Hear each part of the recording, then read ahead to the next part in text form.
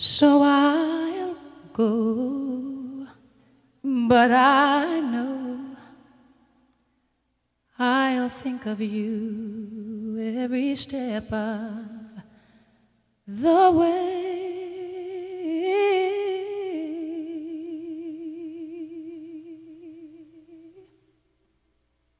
And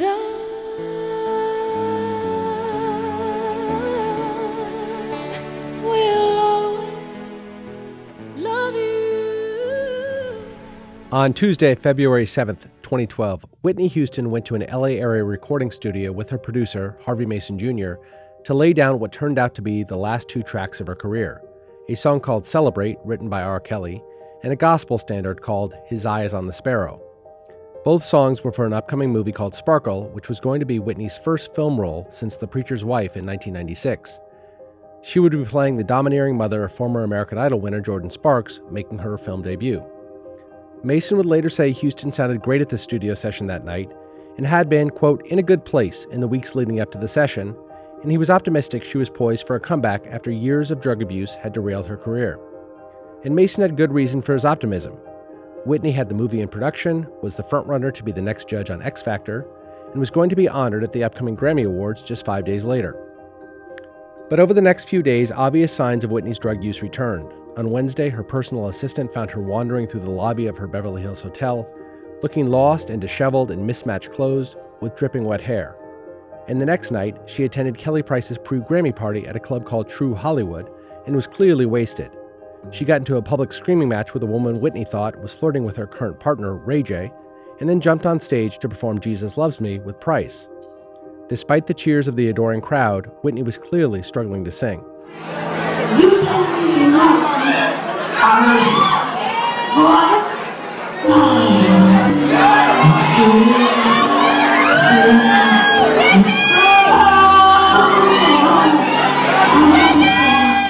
2 days later, on the afternoon of February 11th, Whitney was in Suite 434 of the Beverly Hilton Hotel, preparing to get ready for her mentor, Clive Davis's pre-Grammy party. At about 2:30 p.m., Whitney complained to her personal aide she had a sore throat and was unsure if she would be able to make it. The aide suggested she take a bath and relax before getting dressed, and Whitney agreed. At about 3, the aide left the room to pick up a few things Whitney said she needed. Now alone, Whitney smoked some crack cocaine and drank a bit of champagne before lowering herself into the tub. A few minutes later, the heat of the water, combined with the effects of the cocaine and various other prescription drugs she had taken, caused Whitney to pass out. Her head slid below the waterline, and she drowned. Whitney Houston was 48 years old. I'm Jason Beckerman. I'm Derek Kaufman. And this is Last Days, Whitney Houston.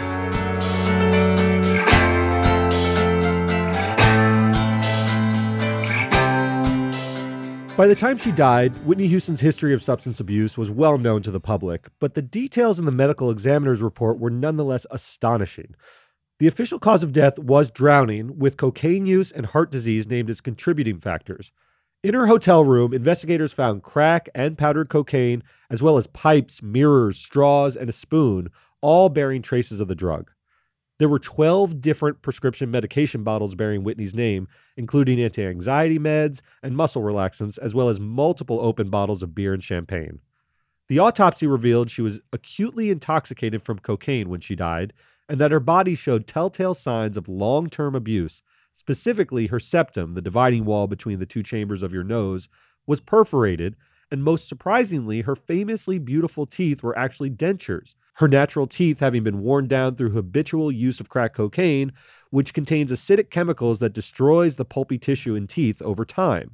So, Jason, this demise of Whitney Houston fits a pattern that we've seen so often. She had fame and wealth come very quickly at a very young age and just lacked the maturity and the perspective to cope with that early onset of huge superstardom. We've been doing this for a while now. We have about 30 episodes of this podcast, and we've seen this over and over again in the podcasts we've done. We've got Amy Winehouse, who's 28. Brittany Murphy was in her early 30s. Heath Ledger, Chris Farley, John Belushi, all in their late 20s and early 30s. All very famous and very wealthy, very young, and they all succumb to the temptations that come with it. And we've talked about this. We talked about the 27 Club and how there's this litany of famous people who have died so young from drug abuse. And it's because you just don't know how to handle that sort of wealth and power at such a young age. It's dizzy. It's disorienting. I mean, this makes some sense in your 20s to have that kind of wealth, people throwing themselves at you, your fame and celebrity outstrip your ability to handle that stuff. And so Whitney Houston's enormous early success was a result, really, Derek, of two factors. Number one, she was just preternaturally gifted. She had an incredible voice. She was a bona fide child prodigy who was blowing away audiences by the time she was 8 years old. And the second thing is her mom's cousin, first cousin, was Dionne Warwick. And from, basically the time Whitney was 3 or 4, Dionne sort of committed herself to making Whitney into a star. She introduced her to Roberta Flack, Chaka Khan, and Lou Rawls, all of whom Whitney sang backup for by the time she was out of high school. Most importantly, Dionne introduced Whitney to Aretha Franklin, and Aretha had just signed with Arista Records, and she told its president, Clive Davis, of this 19-year-old phenom she had seen, and he just had to see her. Clive flew to New York City to see Whitney perform at a club called Sweetwater's, and knowing he was in the crowd, Whitney sang a little-known R&B song Davis owned and had commissioned 8 years earlier called The Greatest Love of All. Clive immediately knew he had found someone very special. She did The Greatest Love of All. That, Jimmy, was a song I had personally commissioned 8 years earlier for the movie on the life of Muhammad Ali, The Greatest. Yeah.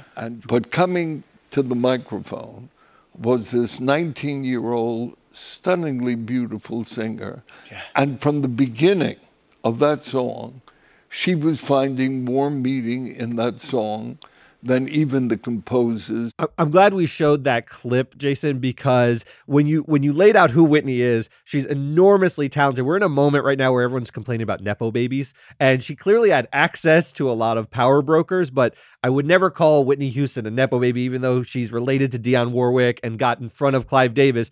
She's so incredible that the talent really leads who Whitney is, and the fact that she had access to people is really secondary. A few weeks after Clive and Whitney met, he inked her to a worldwide record deal, and they began working together on her first album, the self-titled Whitney Houston. The album became one of the best-selling in music history, spending 14 weeks at number 1.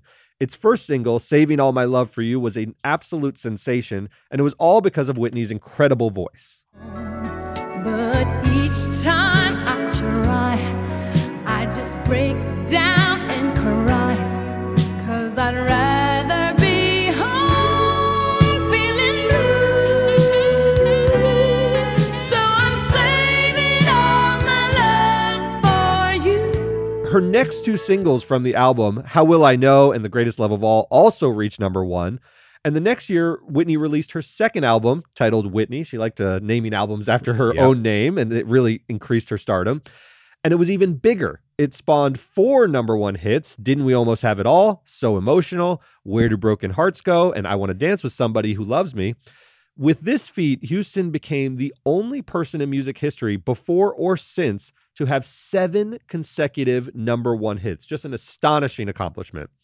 Both albums ended up selling over 14 million copies and launched back-to-back world tours. In 1987 alone, Whitney earned an estimated $43 million, more than any other musician in the world, male or female.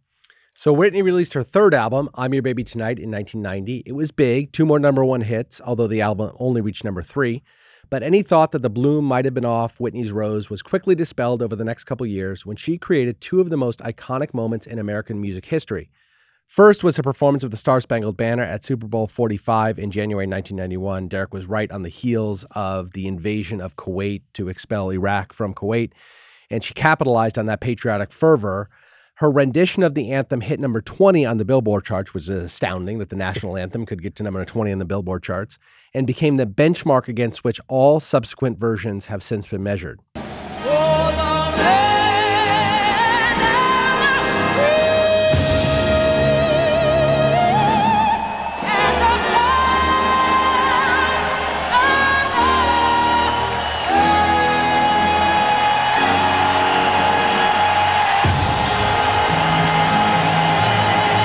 And second, in November 1992, she released a soul ballad arrangement of Dolly Parton's I Will Always Love You for the film The Bodyguard.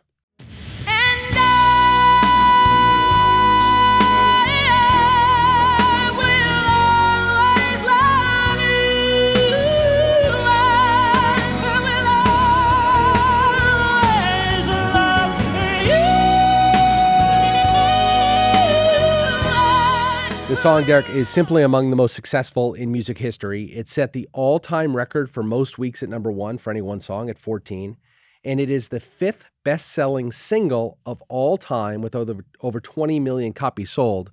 Trivia, any idea what the top four are? Oh boy, you put me on the spot. I So did. the fifth best-selling single of all time is a number one Michael Jackson song. White Christmas is number one. Oh, a little Bing. bit of a trick because he's every Christmas he sells more and more. There's a French song, Christmas song, which is actually number 3. Candle in the Wind by Elton John is number 2, published in the wake of Princess Diana's The Princess death. Diana version, Right. yes, the 1997 Candle in the Wind. And the 4th is Bill Haley and his comments for Rock Around the Clock. The Wow. first rock and roll song. It was a single in the 50s. And it invented the single, basically, so every kid went and bought it. So anyway, No one those tops are the Big, only huh? 4. Nobody talks Big. Only 4 songs bigger than I Will Always Love You. That piece of trivia. But more than the commercial success, the song cemented Whitney's status as the person with the greatest singing voice in the history of pop music. You know, Aretha Franklin is obviously the queen of soul, and Freddie Mercury's 4-octave range is legendary in rock and roll. But when it comes to pop, I Will Always Love You put Whitney in a category by herself. I mean, she is still regarded, Jason, I think, as one of the best voices that we have ever heard. You think about Mariah Carey, you think about Whitney Houston, you think about Celine Dion, you think about Aretha Franklin. To me, those are the Mount Rushmore of female vocalists to this day, and I don't think it's going anywhere Clive soon. Davis said it, and I think it's true. There is nobody in the world other than Whitney Houston who could have pulled off "I Will Always Love You" with that arrangement. Obviously, Dolly's great, and she sang her own version. But with that arrangement, he says there's nobody in the world, Aretha Franklin included, who could have pulled that off. Absolutely. So the same year The Bodyguard comes out, Whitney marries Bobby Brown, her on-again and off-again boyfriend of 3 years. Their relationship raised a lot of eyebrows from the start due to their different public images. Whitney was glamorous. She was the elegant pop diva. And Bobby was the brash, misbehaving bad boy of R&B. Rumors of rampant infidelity and physical and emotional abuse plagued their relationship from the start. I remember when they started dating, she was glamorous. And Yes. Bobby Brown, coming out of New Edition, was the bad boy. That's what he was. And even in that group, to see them together was very strange. It was jarring stunning. for the public. It was jarring. Fairly or not, it began to erode Whitney's pristine reputation. Over the course of their marriage, Brown was arrested at least 13 times for crimes ranging from drug possession to DUI to, on one occasion, domestic violence against Whitney. Whitney would later deny in an interview with Oprah Winfrey that Bobby was physically abusive towards her, but in the very next breath, she told this story. So when we got back to the house, he's going to hate I said, but he spit on me. He spit on me. He actually spit on me. And my daughter was coming down the stairs and she saw it. And that was pretty intense because I didn't grow up with that. And I didn't understand why that occurred. But he had such a hate in his eyes for me. Because I loved him so much. That is hard to listen to. It's hard to listen to a woman talk about that and then say it was because he loved me. It's just You're watching a domestic violence abuse victim sort of do the thing that we know so well now. Yeah. In the wake of The Bodyguard's success, Whitney turned her attention towards having a family and making movies, and she was successful in both pursuits. Her daughter, Bobby Christina, was born in 1993, and she released 2 successful movies, Waiting to Exhale in 95 and The Preacher's Wife in 96, both of which had accompanying soundtracks that heavily featured Whitney. Her song Exhale, Shoop Shoop from Waiting to Exhale actually became her 11th and final number 1 hit in 1995. 2 years later, she released her 4th studio album, My Love Is Your Love. It wasn't quite the commercial success that others had been, but it is by far her most critically acclaimed.